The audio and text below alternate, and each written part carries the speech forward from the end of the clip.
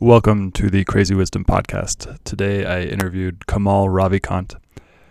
Kamal wrote a book, which he'll explain more about, and it was really interesting because the time that I did this interview was November 27th. I was in the middle of a deep depression, and it was very challenging, and I am honest about that on this episode. And it's really interesting what Kamal has to say, because the antidote to depression does seem like loving myself. And if you're feeling depressed right now, it probably has something to do with that as well. It's like a lack of ability to turn that loving kindness back on myself and to love myself fully. It does seem related to that. So this episode was very valuable for me. It actually brought up some, what's the word? Discomfort or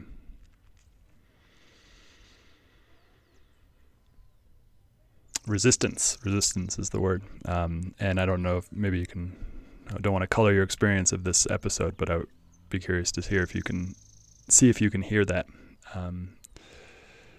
So hopefully you enjoy me putting all of it out there. And I hope you enjoy what Kamal has to say here. And you should check out his book. And yeah, if you like this episode, please find us on Spotify, Stitcher, iTunes, any of the major podcasting platforms, and hit the subscribe button. And also, please leave us a review if you found this episode to be meaningful or impactful for your life. Also, I'm on Twitter at Stuart Alsop III. My DMs are open. You can DM me anytime. I try to respond to every message that I receive. And I'd love to hear your feedback on the show, on this episode, or whatever your thoughts are these days. So thanks. Have a great day. Welcome to the Crazy Wisdom Podcast. My guest is Kamal Ravikant. He does a lot of stuff. He's meditated with monks in Himalayas, served as a U.S. Army infantry soldier. He runs his own venture capital firm. And most recently, he just wrote and is publishing a book called Love Yourself Like Your Life Depends on It. And so I'm really excited to have you on the show, Kamal. Thank you very much. You're actually my first podcast, in a very long time. Cool. I'm excited for that. Yeah. Yeah, me too. Yeah.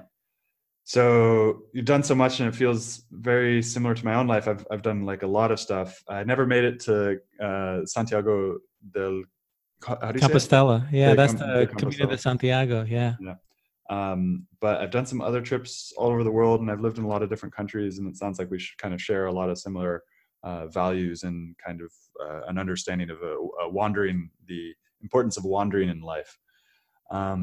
And so can you explain more about how this book came about and what your kind of reasons for writing it were? Sure. Actually, it's currently the end of 2019. I originally actually wrote the original version of the book in 2012, and I self-published it. It was a little short little book based on when my last company that I've been building, that self-funded for years and built it up, and it was doing really well, and exploded or imploded or lost everything, and kind of fell apart in the process. And what I did to get out of it, which was just one night or one morning, I made a vow to myself that I was going to get out of this, and I made a vow to myself to love myself, because I was doing anything but at the time, and I don't know where that came from. It came from something deep inside, which is when there's something real there. And it also was a vow. A vow is a full-on commitment, and I'm a big believer in making and keeping commitments to myself. And this was if it's a vow, I actually wrote, I vow to love myself, and then this whole other thing. And I had to keep it. And the thing is, I had no idea how to. No one ever taught me that. No one. I never took any courses in college. You don't learn that building startups, and so I had to figure it out. And what I did was, I was actually quite sick at the time, so I just started working the internal self and the inner self. And I would just try things in my head that worked, and what made me feel, ultimately just what made me start to feel better. And I noticed that if it made me feel better, I would go deeper down the rabbit hole. If it didn't at any point work anymore, I threw it away. I was like obsessed, right? Kind of like building a product, but I was just like healing my mind. And I came up with something that, as I did it regularly, it just worked. And I started to shift my inside. And then what was interesting was I noticed as my inside shifted, my life outside shifted without me having to do anything. Like that was really interesting to the point where I started using the word magic kind of like to describe my life. And so I used to share this with some friends, here and there, like who were going through a hard time. And eventually, some convinced me to write a little book on it. And what most people at the time didn't know was that while I was building startups, I was obsessively writing and rewriting manuscripts and sending to publishers and collecting rejection letters, and becoming a better and better writer for like, I don't know, 10, 15 years. Right. So by then I'd learned the craft. And the hardest thing to do is write the truth simply, to write the deepest things simple in the simplest manner. And so I was able to do that with this little book. And I purposely made it really tiny. And I put it out, self-published it, didn't expect anyone to buy it, except a couple of friends who I didn't want to have to explain how to do this stuff anymore. Like, just go get this from Amazon. It's practically nothing. And it took off. And within a month, it was the number one self-help book on Amazon. And it changed my life. In the last 5 years, I mean, it's sold probably like close to 500,000 copies, for a self-published, non-marketed book, which is pretty remarkable. And then, but the thing is, over the years, and I put my email address in all my books. I'm like, hey, reach out. I love, to be able to communicate with your readers as a writer is such a gift of the modern day. In the old day, they probably write you letters, but it's, and my readers email me all the time, and I get lots and lots of emails. And they're wonderful, beautiful emails. And then sometimes there are questions, and I notice a pattern in the questions. And for years, I've known I need to really go deeper in this book and tell the whole thing. And so I finally figured out how to do it after 6 years of reading these questions, finding the patterns, answering all the questions, and realizing, like, look, now let me write the complete book.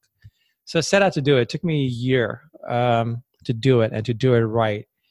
And then I end up selling it to Harper One, which is a division of HarperCollins, which, talking about wandering, is also the publisher. Harper One is the publisher of my favorite book of all time, The Alchemist, which actually awakened a wanderlust in me when I first read it. So, and they fell in love with this book, and they get what I'm doing, which is like really sharing visceral truth in a practical way, not from a guy who reads this stuff and then regurgitates it, but a guy who's really been an explorer and has done stuff and sharing from his life. And I want to be the soup to nuts book on, like, look, you just hand it to someone. By the end, they'll know how to love themselves exactly, practically, and how to make it last, which the last one didn't do. So the last one was more like a primer. Someone who's read it and read this, that said that, yeah, the last one gave you permission to love yourself. This one makes you. It's interesting for me right now because I go through periods of there's no other way to say it really, but depression, and they do seem to be timed with the seasons. So, and it seems like there's value to it in the sense that, like, it clears me out in the way that Rumi would say, like, it clears me out for some new delight, but it takes a long time. And so as we're descending into winter, I can feel it coming. In some ways, I'm going to escape from it. I'm going to Colombia. Actually, moving to Colombia on Monday. Good. Which city? To Medellin. I love Colombia. I went to Colombia and took salsa lessons there. It was awesome. What a city to. Medellin is a great city. It's there. It's in a valley. The weather's beautiful. The people are lovely. There's a lot of expats there. And that's why, not the expat part, but that's why I chose it. Yeah. It's sunny and dancing. I just scheduled my first Zouk private class, and Zouk is a Brazilian form of dancing. Yeah. And the Zouk is great. Yeah. But yeah, like this book, I read the first few pages of it, and loving myself is always challenging, and particularly the part, is it okay to go into what the book talks about? Yeah, sure. Yeah. So the particularly one of the things that you mentioned is like looking at yourself in the mirror and focusing on the left eye, and just saying, I love myself, is interesting. And it's difficult. It's like with any meditation practice that I focus myself on it, and then all of a sudden I get sidetracked. And it's the same thing with any shamatha, like breathing practice. And I've been doing this for 10 years, but it's like that it still happens where it's like, I don't have that, at some points I don't have that focus, particularly when I'm feeling depressed and stuff like that. So it's interesting. I don't really have a question for you about this, but it's well, I do have a comment about it. It's welcome to the nature of the mind. The mind is a monkey. We basically running around with a monkey in our skulls running the show. And it's our job, if we really want to improve. I'm a big believer in if you start to improve the inside, your outside starts to improve. So, but it takes work. It's not natural to sit and focus on one thought. Actually, the mirror exercise is a particular thing that I did, and it really helped. So, and there like a layout, but there's also like I also describe how to like breathe and the concept of light and bringing light in as you do that. There's all these nuances I put in that really work really well, and you start to do this, man. If you go back and read the mirror part in part two, and then but also like the mental loop and how I build on the mirror and talk about the nuances, do them, and you'll notice a shift within a week. Mm-hmm. And it's not a lot of work, man. It's like 5 minutes out of your day. Like these things. I also have a degree in biology, and amongst other things, I almost went to med school, and I took a lot of like med school level biology stuff. So I understand enough neuroscience to be dangerous, and neurons that fire together wire together. So all you're doing is creating neural pathways that, after a while, start to run on their own. Depression is a neural path is a well dug neural pathway in our heads. Often, like thoughts. Suicidal thoughts are often like, I've been through it and I still deal with them sometimes. And I realize, oh yeah, there's that pathway. So what the thing is to create, and look, man, I talk in the book, I've been damn close, a couple of times. And it's just, these are grooves and these are pathways. And we got to create what, for me here was create one single incredibly powerful pathway that just overcomes them all. And you cannot find anything more powerful than love. We're all wired for love. And it reminds me of there's a Hawaiian kind of saying or like similar type of thing that uses this affirmation, and I'm forgetting it now, and I'm not going to be able to do it justice, but it's something like you take every person that you're having an issue with, and you take every person that you love, and you take your enemies, and you take all that, and you bring them in your mind, and you say, I'm sorry, forgive me, I love you, and thank you. And you go through, and it reminds me of that, at least that loving part brings that into it. And that was a powerful practice for me about a year ago. But why do you think it is? Why'd you stop? I mean, I've done so many different practices and so many different things, it's like I've done it all. And that's, talking about this pathways, like some of these pathways for me for depression started when I was so young, that it's really extremely difficult to overpower those pathways, because when we're younger, like when things happen to us that are really difficult when we're young, it's like those things are really hard to change. I'll tell you something. I don't know if you've gone to the end. I mean, I talked about my childhood. It was really rough. Name all the hard things a kid can go through. I basically ticked off most of those boxes. Maybe you haven't been through a civil war, thank goodness, right? But outside of that, pretty much ticked off all those boxes. Now, and I've had to, it's actually interesting. I think sometimes it's the ones who've been wounded the most, like, come out with the greatest gifts, who actually heal the most, right? So everything I do here, I've done for myself. And here's the trick, man. And I'll tell you, because you're talking to someone who's tried a lot of things, explored a lot of things. The key is just picking one thing and going all in. Because the mind wants variety, but the variety it wants is not necessarily good for us. There's a dopamine hits, including in healing ourselves. But like picking, I'm a big believer, pick one thing and go fully 100%, nothing else added for 30 days. And watch, you will be different. Your life will be different.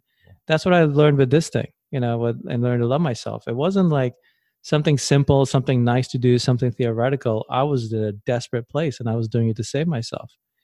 And the thing is, one doesn't need to do it to save themselves. One can just do it to make themselves better. Who amongst us can't love ourselves more? It's such a, and when you do, you're better. Like a lot of the issues that people talk about, a lot of issues that I've had, they just kind of melt away, because when you walk, it's such a fundamental primal thing. So that's what I would recommend. The whole stuff with childhood stuff, I met so many people who've been through so much. My readers email me some pretty remarkable stuff about their lives and what they've been through. And it's just like, oh my God, which is why one of the reasons also I wrote this second updated version, which is I needed them to know that they're not alone, right? Like, look, you can't get beyond this, that you are like, no matter what the story is, other human beings have gone through this and far worse, and they have risen through it. And so use that, use that as the beacon, Mm. and, but yeah, I really do. I go into this book about commitment and all this and making the vow, which is a fundamental part of the practice, because you got to fully commit. You got to make your vow. You got to go all in on just, improving your inside. Mm. And this is one great way. If you find another way, great. I always tell people, like, pick your thing. It doesn't really make a difference to me. I found my thing, Mm. and all I'm doing is sharing my thing, right? Pick your thing, but do it all out. So anyway, I wanted to just address that, because I have readers reach out to me and say, I'm trying this, I'm like, look, man, what worked for me was just going all in on one thing. Mm. It's like different workout programs. Yeah, they all work, but pick one and stick with it for a while. Yeah. Really see the results. And so what does it mean to love yourself or love another? And why do most people have an issue with loving themselves? Why do most people have issues with it? I honestly don't know, man.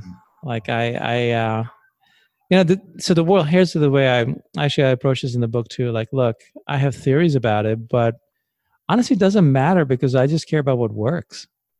I could sit there and get lost in why I didn't, and I could point to my childhood, I pointed to this, I pointed to that, but those are all just then reliving old stories that don't serve me. So I just care about what works. I just want to get better. I just want to feel great about my life. I want to be great. So I don't spend too much time in theory or why something is. I care about how do I get out of it, and how do I get better? Mm. That's it. So honestly, don't know. I have theories on it, but they're just as valid as anybody else's theories. So I don't really talk about it, because I'm no expert in why we feel the way we do, but I do know how to get better. Mm. And then what was the other question about loving oneself? What does it mean? I'm not sure I understand. So what does it mean to love yourself or love another? What does because loving oneself is not like walking around and then just, taking bubble baths all day. That's self-care, and that's important. But loving oneself is literally a feeling. It's a knowing. It's a way you treat yourself. It's a way you let others treat you. Like when I have a question, I ask myself that I share, that I go into part in questions. These are all like things I hardwire into myself. And, which is like, if I love myself, what would I do? I ask myself this in situations where I'm not exactly loving myself, but it's a question I can answer anytime, because it starts with if. And if I do if, I can answer it in any way. And so I can make proper choices. Loving ourselves is making, the right choices for ourselves of service. Loving ourselves but it starts with a feeling, with the inner knowing. It's like you feel lighter, you feel better about life and about yourself when you love yourself, because how could you not? If you love yourself, you want to give yourself those feelings and that beauty. So ultimately, it's an internal thing, man. It starts with internal thing. The rest, external, is all expressions of that. Mm. And loving another, look, the feelings you've had for loving another, imagine having those feelings for yourself. Mm. Same, love is love. It's just where do you direct it? Mm. And so you were in this situation where your company was failing. And can you talk more about like that the darker part where that happened, where it was like, how did this? So you mentioned that something came to you, and it just kind of like you don't know where it came from. Why do you think that is? Or, that's getting into theory again, but I was watching this lecture yesterday, and the person giving the lecture talked about how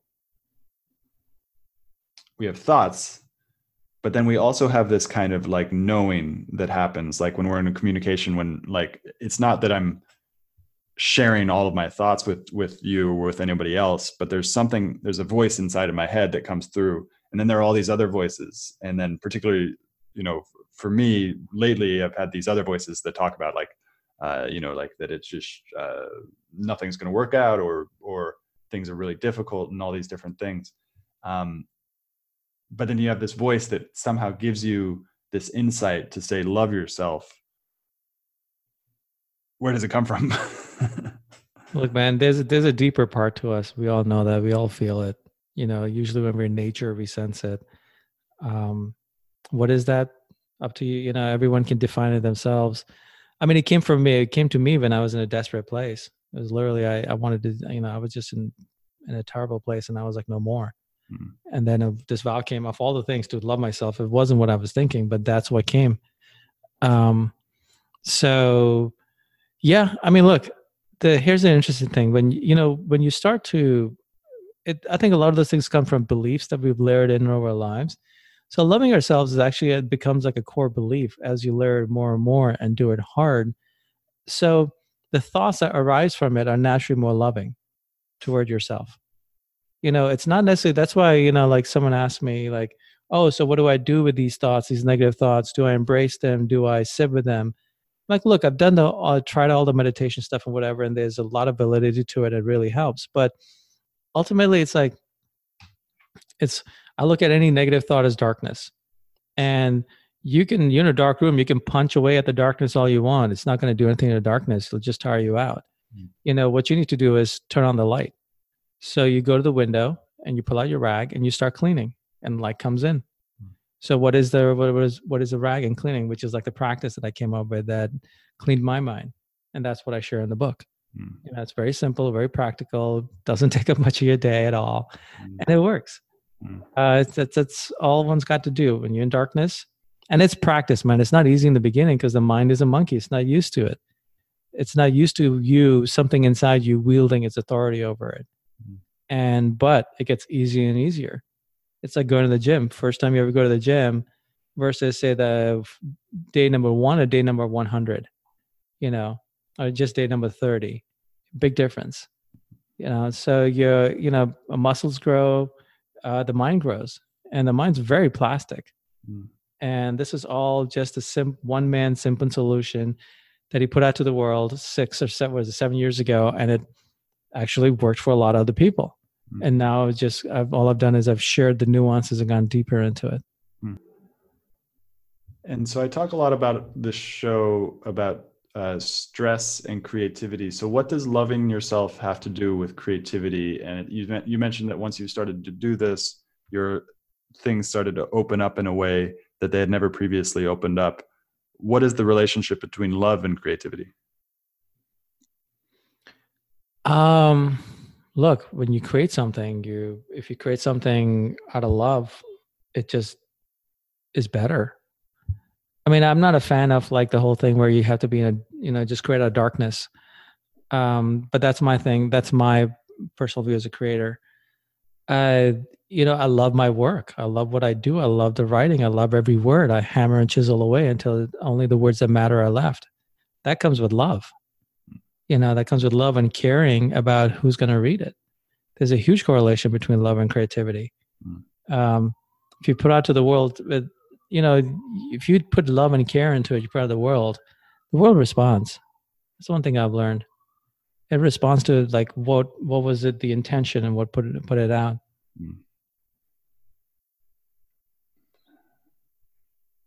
Have you already started to get reception? Have you already been sending this out to some of you mentioned that you'd written the primer, and then this book is essentially like how you do it. Have you already started to send this to some of your audience members or some of the people that traditionally read your work? Yeah. By the way, we're recording.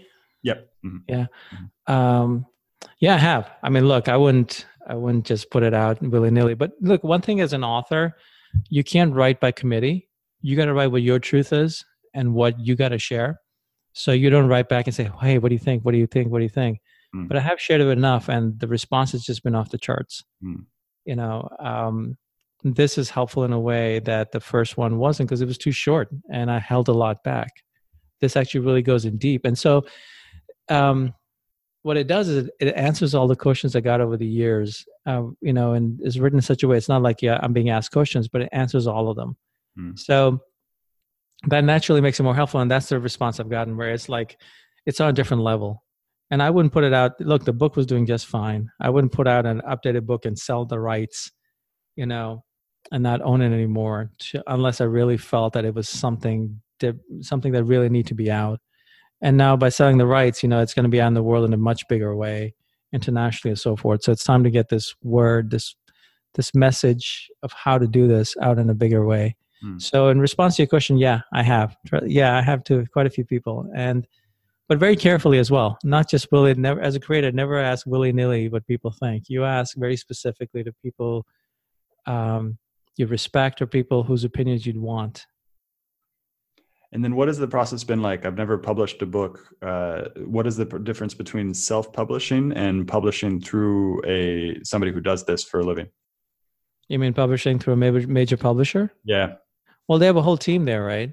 Uh-huh. So, there's an editor I had to work with, but like I'm a writer, so where I think a lot of people in the self-help space aren't actual writers. I trained myself to write literary fiction for years, so I ended up doing a lot of that all the work on my own. But the editor was able to show me where there were questions and things that were missing and things that weren't necessarily needed. And I was able, because you do need distance from your work, and so that really helped having a quality editor. But then it's just publishing company handles everything. They came up with this amazing cover, and they're gonna distribute it, and they're selling the rights all to publishers all over the world. I mean, you find the right partner, it's great. And I feel like with Harper, I did. And how did you find them? I have an agent, and he submitted to different publishing houses, and I met with a bunch of them. And Harper was the one who truly got this book, and had actually the person leading Harper had a really great vision for it. That's what I wanted. I didn't want to just sell it to a publishing company. I wanted a partner. Yeah, I mean, to get to a publishing company, sell to a publishing company, you need an agent. Mm-hmm. And then how has the process of writing affected your life? Because you mentioned you were doing this writing before, as you started a company and everything like that. How does writing affect your life, and how has it kind of helped you evolve as a person? Well, look, I mean, I wrote this book, these versions separate from building a company. Look, writing is why I exist. Mm-hmm. Building companies is what I ended up doing, and I'm good at it. I understand business, and I'm good at startups. But so I do them because it's also fun and it keeps my left brain engaged. But writing is why I exist. So it's like it's my practice, it's my alchemy, and we all need that. Yeah. You do it, you create something, and in the process, it changes you, and you also you have something beautiful to share with the world. I think it's a gift. But like every gift, it requires you to put your time into it and hone it. And what is alchemy for my listeners who don't know? How has it shown up in your life? Well, alchemy is they were the original chemists. I think that's where the word chemistry comes from.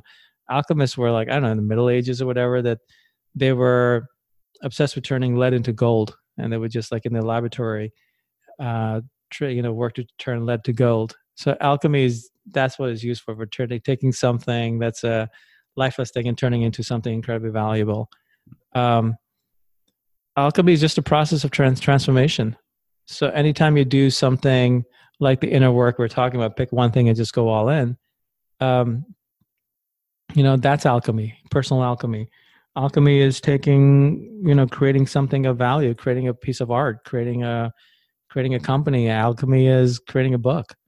And the thing is, in the process, you have something you've created, and also you change, because you have to. No one else can do it. You got to do the work. And when you step up and create your own work, you are better. And it reminds me of this essentially.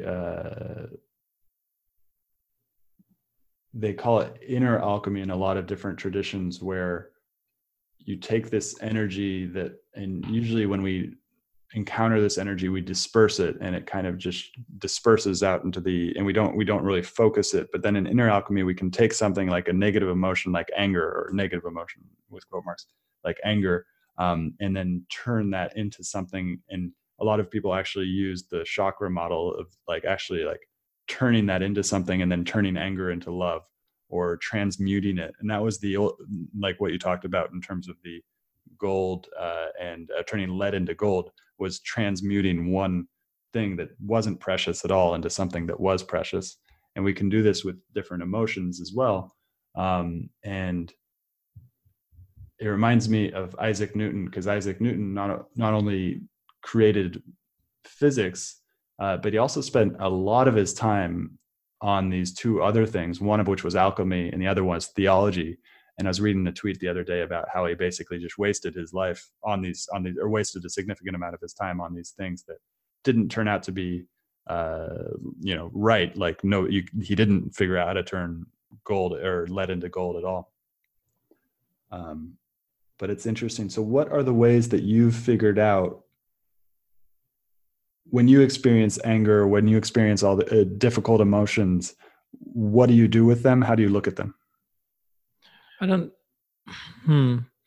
Look, first, you can't push them away. You can try to suppress them. I don't do that. What I do is I let myself experience them, and then I shift, because I don't want to be there. So I shift to love for myself. And that's a practice, and that takes you have to train the mind, but it's actually very easy to do. And, which is part of the whole thing what the book is about. It's like literally shifting the mind. It's not sitting there embracing it and being in it. And I don't believe in that. I can believe, okay, experience it. Say to yourself, it's okay, shift. You might have to do it 100 times or 1,000 times during the day. And then after a while, you realize you're doing it less and less. It's just your mind just naturally shifts on its own to where you're doing it 10 times a day. But it's that mental practice. It's a mental discipline, and that's our choice. Only we can do that. No one can do that for us, and that's our responsibility. Actually, we want to be better, and we must be better from the inside, because that's where it all starts. You can fake the outside world, but inside, if you're a shit show, excuse my language, what fun is it?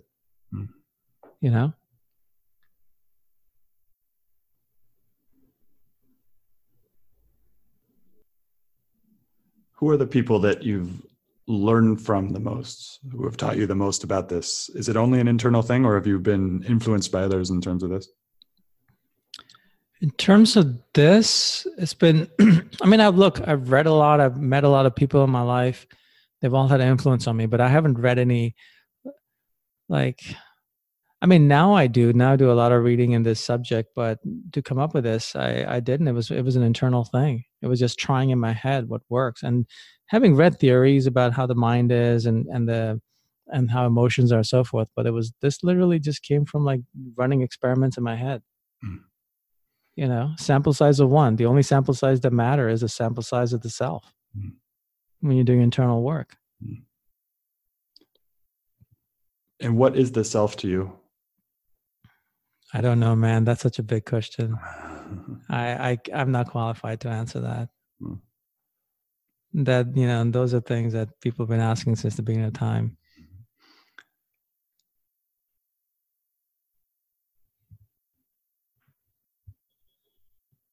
Can you give some specific examples of what some major changes in your life happened as you started to do this, and what kind of change? You said that your life started to change in ways. How did it change? Can you give some examples of maybe some synchronicities that might have occurred? Yeah, that's actually a good word. Synchronicities start to happen, but it's actually I try not to go into, I actually share in the book, in the last third, actually an experience of what actually happened at one time when I was doing this. But each time is different. It's like synchronicities for me that mean something might not mean something to someone else. But it's like just things, the best way to describe it is things just started to work.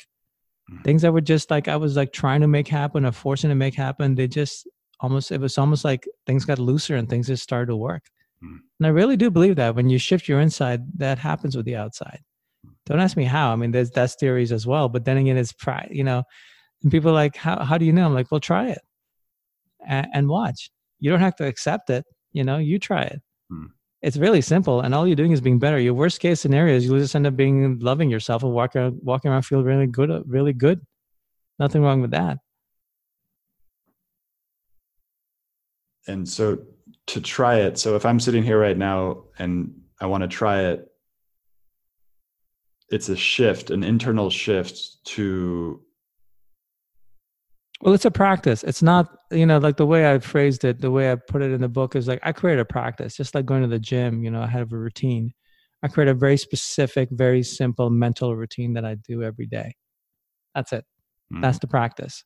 That's what creates the shift. You can't shift in theory. You can't shift, okay, yeah, I'm going to shift here and there.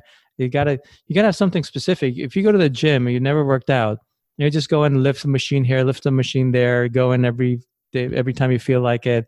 Versus if you go in with a specific plan that you stick to and you go specific amounts, every day. That's the difference. That's the exact same thing here. So when I say shift, I don't mean that, well, shift when you feel like it or shift here, shift there. Like, do the practice. Like, do what I write about.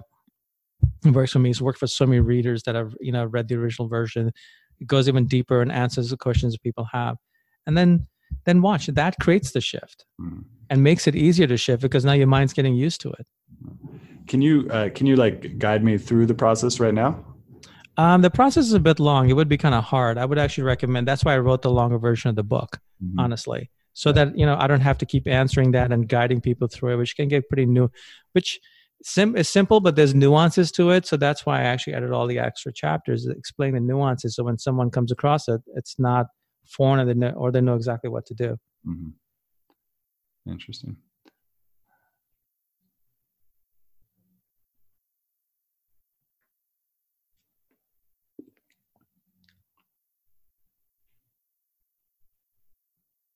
And why did you write this book, but not, do you have any plans for creating kind of video content or any other kind of way of delivering this practice to other people? Look, books have been around since the beginning of time. Everyone reads books or listens to books, and I'm a writer. That's my best way of self-expression, something I've trained myself. Like, I've also written a novel. I've written another book. I'll write books to the day I die, which hopefully won't be for a long time. So that's what I'm here for. That's why, I do it as a book. Will I do it as a videos? Maybe, but it's not my priority. I know the power of the written word. It's had a huge impact on me. Books have had a huge impact on me. Like I said, The Alchemist, opened up that wanderlust inside that that book did that for me. I don't think a video with Paulo Coelho telling me about travel would have done that. You know what I mean? Yeah. But if you tell it in a story and you tell it in a way that's that just opens up something inside you. That's my goal, is to open up something inside you that just makes this possible for you. It makes it easy for you. And for me, given the talent I worked on, that is the best way to do it. What are some of the books that you're reading right now? Right now, honestly, I'm kind of I've taken a break. I'm actually I'm in a kind of like a bit of a mode where I'm kind of like doing a lot of thinking, because I'm planning on writing some new stuff, and I don't want to be influenced by other people's thoughts or opinions on it. I just want to do my own. So I'm kind of playing around in my head. And so I'm really not, a writer reads a lot. I'm actually reading screenplays because they're interesting and they're different enough that there's no one putting anything in my head that's not mine. They're just fun. I'm reading screenplays for movies I enjoy, or whatever, that are entertainment. And this also, as a writer, it's a different form of writing. So reading those will only make me a better writer, or I may write a screenplay.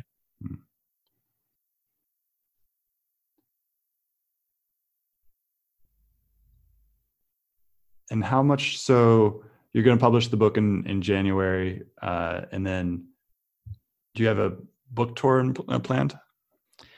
Well, Harper is publishing it in January 7th, 2020.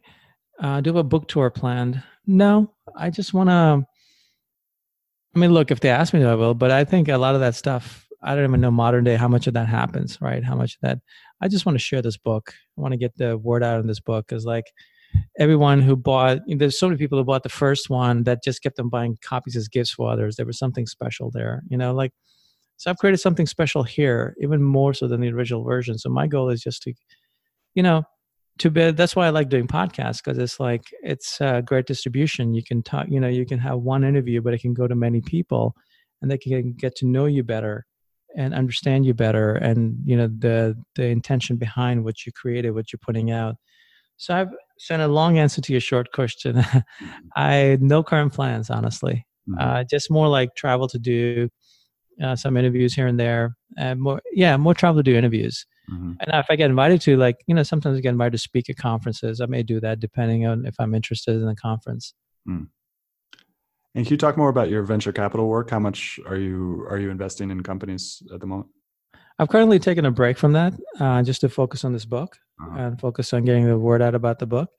But I invest in Silicon Valley, seed stage startups. Like I built companies from the ground, so I understand it, and I love helping entrepreneurs, really talented entrepreneurs get started and like build something of great value.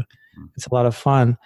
So I've kind of pulled back from the investing part. I'm doing some advising, really doing very practical advising to startups, and then I'll start up probably investing again next year. But nothing. I do very, very focused seed stage. I only invest with certain investors. So very tight thesis, nothing fancy, nothing like, hey, send me your pitch deck, none of that stuff. I just talk to entrepreneurs as one former CEO to a current CEO. Okay, tell me the real deal. Let me see if I want to be involved and help. And so what are the similarities and what are the differences between writing and between starting companies? Ooh, good question. Look, either way, you got to give your all. If you're going to put something out to the world that matters, you got to give your all to it. Like I obsessively, like I cut out so much of what I write, like the original version, I cut out 90% what I wrote. Everything mattered. In a company, it's, you got to get everything, in a startup, you got to give it everything to get this crazy idea off the ground and have other people join and build an actual real company out of it. They both require, giving everything and creating something that's beyond you. A company's beyond you. A book is beyond you. A book goes out to the world and does its own thing. So that's one thing they both require, especially if you want to do something of quality. And then what are the differences? Well, startups, you have other people working with you. Book, ultimately, you're writing on you're writing on your own. Even if you get an editor to send stuff to you, still doing the writing. It's you and the blank page. Just you and the blank page. How do you deal, or how do you work with, or do you enjoy the fact when you sit down and there is a blank page?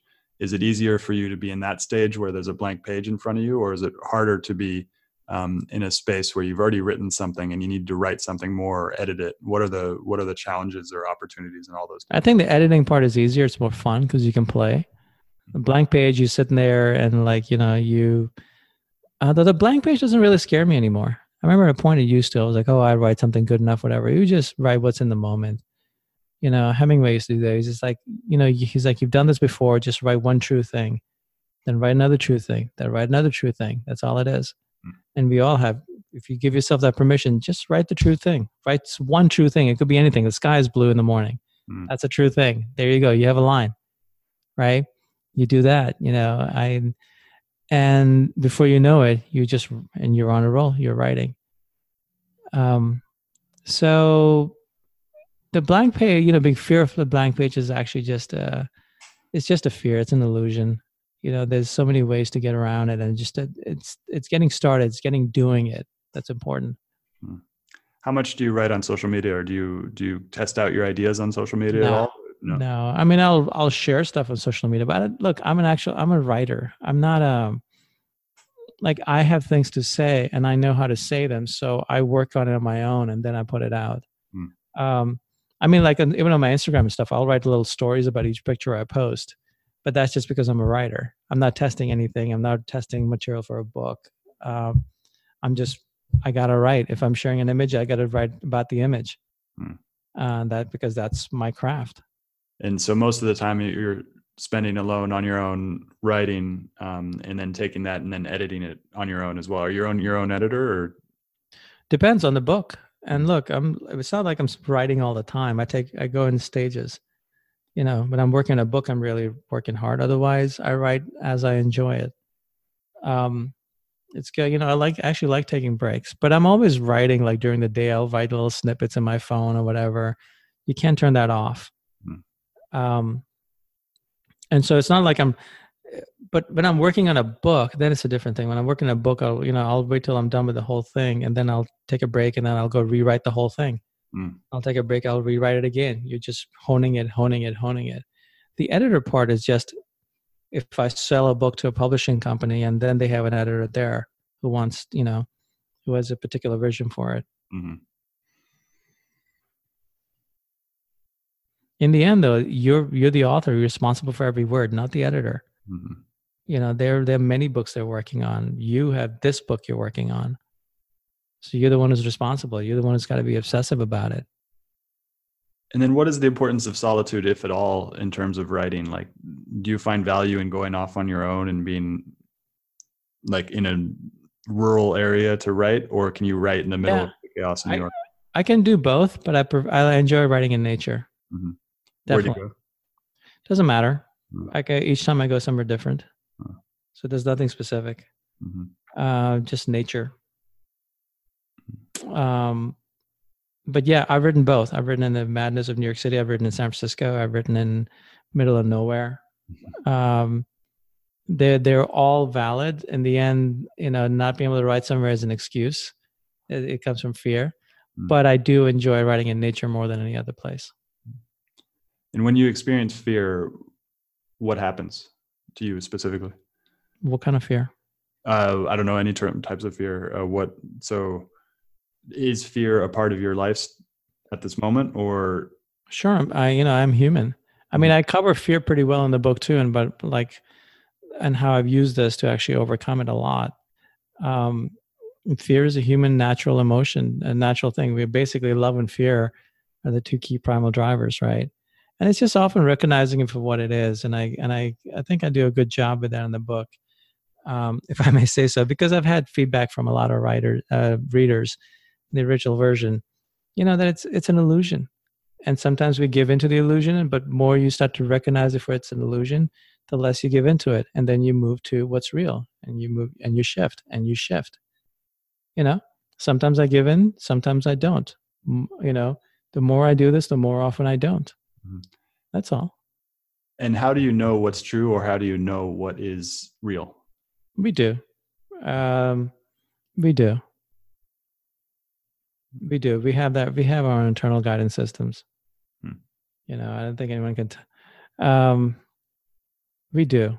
We just have our own internal guidance system. We just have to learn to trust it and listen to it, and that also takes practice. All of this stuff is, personal responsibility, practice, and mental discipline. And do you have any bodily sensations, or when you're in that state of doing something that is right or real or anything like that, what is the kind of somatic experience of that? Honestly, don't even focus on that. The somatic experience. I know when I'm feeling love, like my breath, it's breath, and it's feeling light coming in, and it's feeling more just centered. But outside of that, I don't really pay that much attention to somatic experience. I just go for, thought and feeling, mix them together, and the rest pretty much takes care of itself.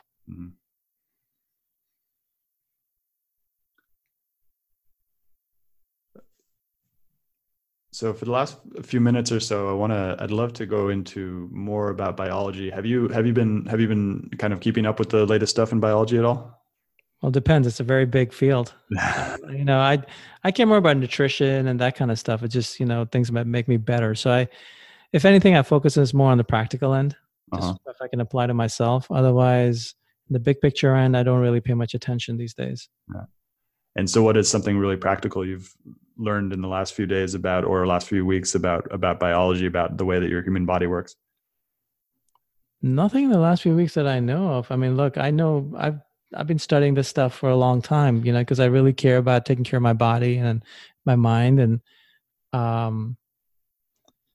I learned anything in the last few weeks? That's an interesting question. I don't think so, honestly. About biology, I honestly can't think of it. I mean, look, I was actually listening to some podcasts. This guy was talking about the benefits of fasting. I was talking to this physician that I know, this cardiologist who, takes care of high-end clients. And he was like, yeah, we found that how the 16-hour fast per day 8-day feeding window, he said we're getting more and more clinical data and with his patients that finding that actually really helps with all the markers. So the fact that not only there's this anecdotal data that people are saying, "But I do what I feel better, I look better," he's actually finding like actual differences, like marked, measurable differences in markers in his patients. That was interesting. Have you ever heard of intermittent hypoxia training? No, I haven't. So it's essentially it's a fasting, but for the breath, and so you can.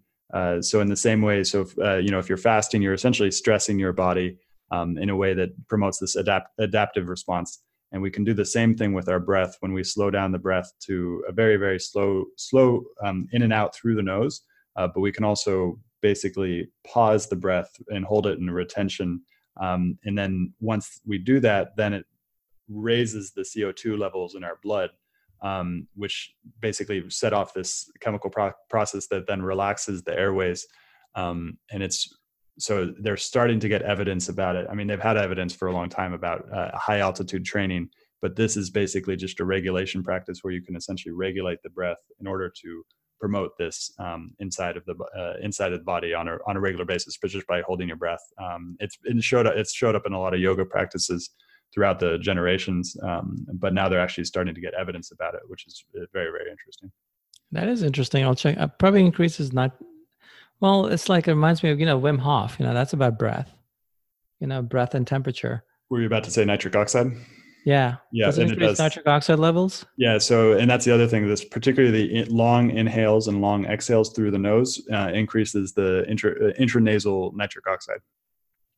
Yeah, and that's actually good for blood flow. So dilates the vessels. Yep, and relaxes the fascia and the connective tissue. And then another interesting thing I recently learned is that there's another breath practice where we can hum, and we hum and we vibrate all the structures of the nose and the mouth. And in that humming also releases nitric oxide. Yeah, I mean, look, there's one thing I've come to conclusion is like when it comes to food and some of these practices, go old school, go stuff that's been A/B tested for thousands and thousands of years. Like I don't like to eat processed foods. That's like A/B. You're testing me as a lab rat on stuff that never existed in human history, right? Versus just eat whole foods. Yeah. Like just eat something that's either that's been eaten by cultures for thousands and thousands of years. Your body knows what to do with it. Stuff that's never existed before, no matter what the packaging says, your body doesn't know what to do with it. And I don't want to be part of that science experiment. Yeah. And it's getting crazier today, particularly with these the Impossible burgers and all the burgers made totally processed from crazy stuff. Yeah, like the intention's really good, but this is version 1. I think I'll wait till version 5. Yeah. Version 1, like you look and they have to do things to make it work that may taste good, that may feel good, but they're not good for you. Like if there's seed oils in there, that's poison. Mm-hmm. There's enough data coming out that a body doesn't know what to do with them because seed oils never existed in human history. Like anything that requires a chemical extraction process was not something ancestors were eating thousands of years ago. Right. And then literally a lot of modern disease comes from damage from these things. So if a meat substitute has that, skip the meat substitute, just eat vegetables. Mm-hmm. I have a friend of mine, Jerzy Gregorek. He's a trainer, Olympic trainer, and the guy's in 60s in great shape, and he's a pure vegetarian. And he says, like, if you send him a text saying, "Hey, what are you eating for dinner tonight?" And he'll send you a photo, and it might have just ended up being a whole cauliflower on a plate. He's a real vegetarian. He's like, why would I eat this other stuff that man is making, but I'll just stick with what nature makes. Right. And this way also, then he doesn't feel like he's keeping up that taste for meat. He's become a pure vegetarian. And look, it works for him, but he's sticking with what's been tried and true for all those years, for thousands, since humankind's been around. Yeah, in terms of the protein sources and how to get better protein sources, one of the most interesting things that I've been seeing is the oysters, because oysters you can just put ropes inside of the sea and have them float and grow oysters in this way that and in fish, if you farm fish, the omega-3 acids actually are lower than they are in wild, but in oysters, they're actually the same because they just sit there anyway. So it's really interesting. Yeah, they're supposed to be really good for you. Mm-hmm. Well, cool. Thank you so much for coming on the show. And how can people find out more about what you're working on in this book in particular? Yeah, thank you. Look, this book will be out. You can go look it up on Amazon, wherever, find books sold. Love Yourself Like Your Life Depends on It by Kamal Ravikant. You can find me on Twitter, Instagram, the usual suspects. I'm pretty easy to find online. Cool. I wish you best of luck spelling my name, though. So Kamal Ravikant, it's Kamal Ravikant. Yep. Cool. Yeah. Thank you so much. Thanks for having me. Hope you enjoyed this episode with Kamal. I'll be releasing episodes every day, Monday through Friday. I'm also starting to release episodes in Spanish.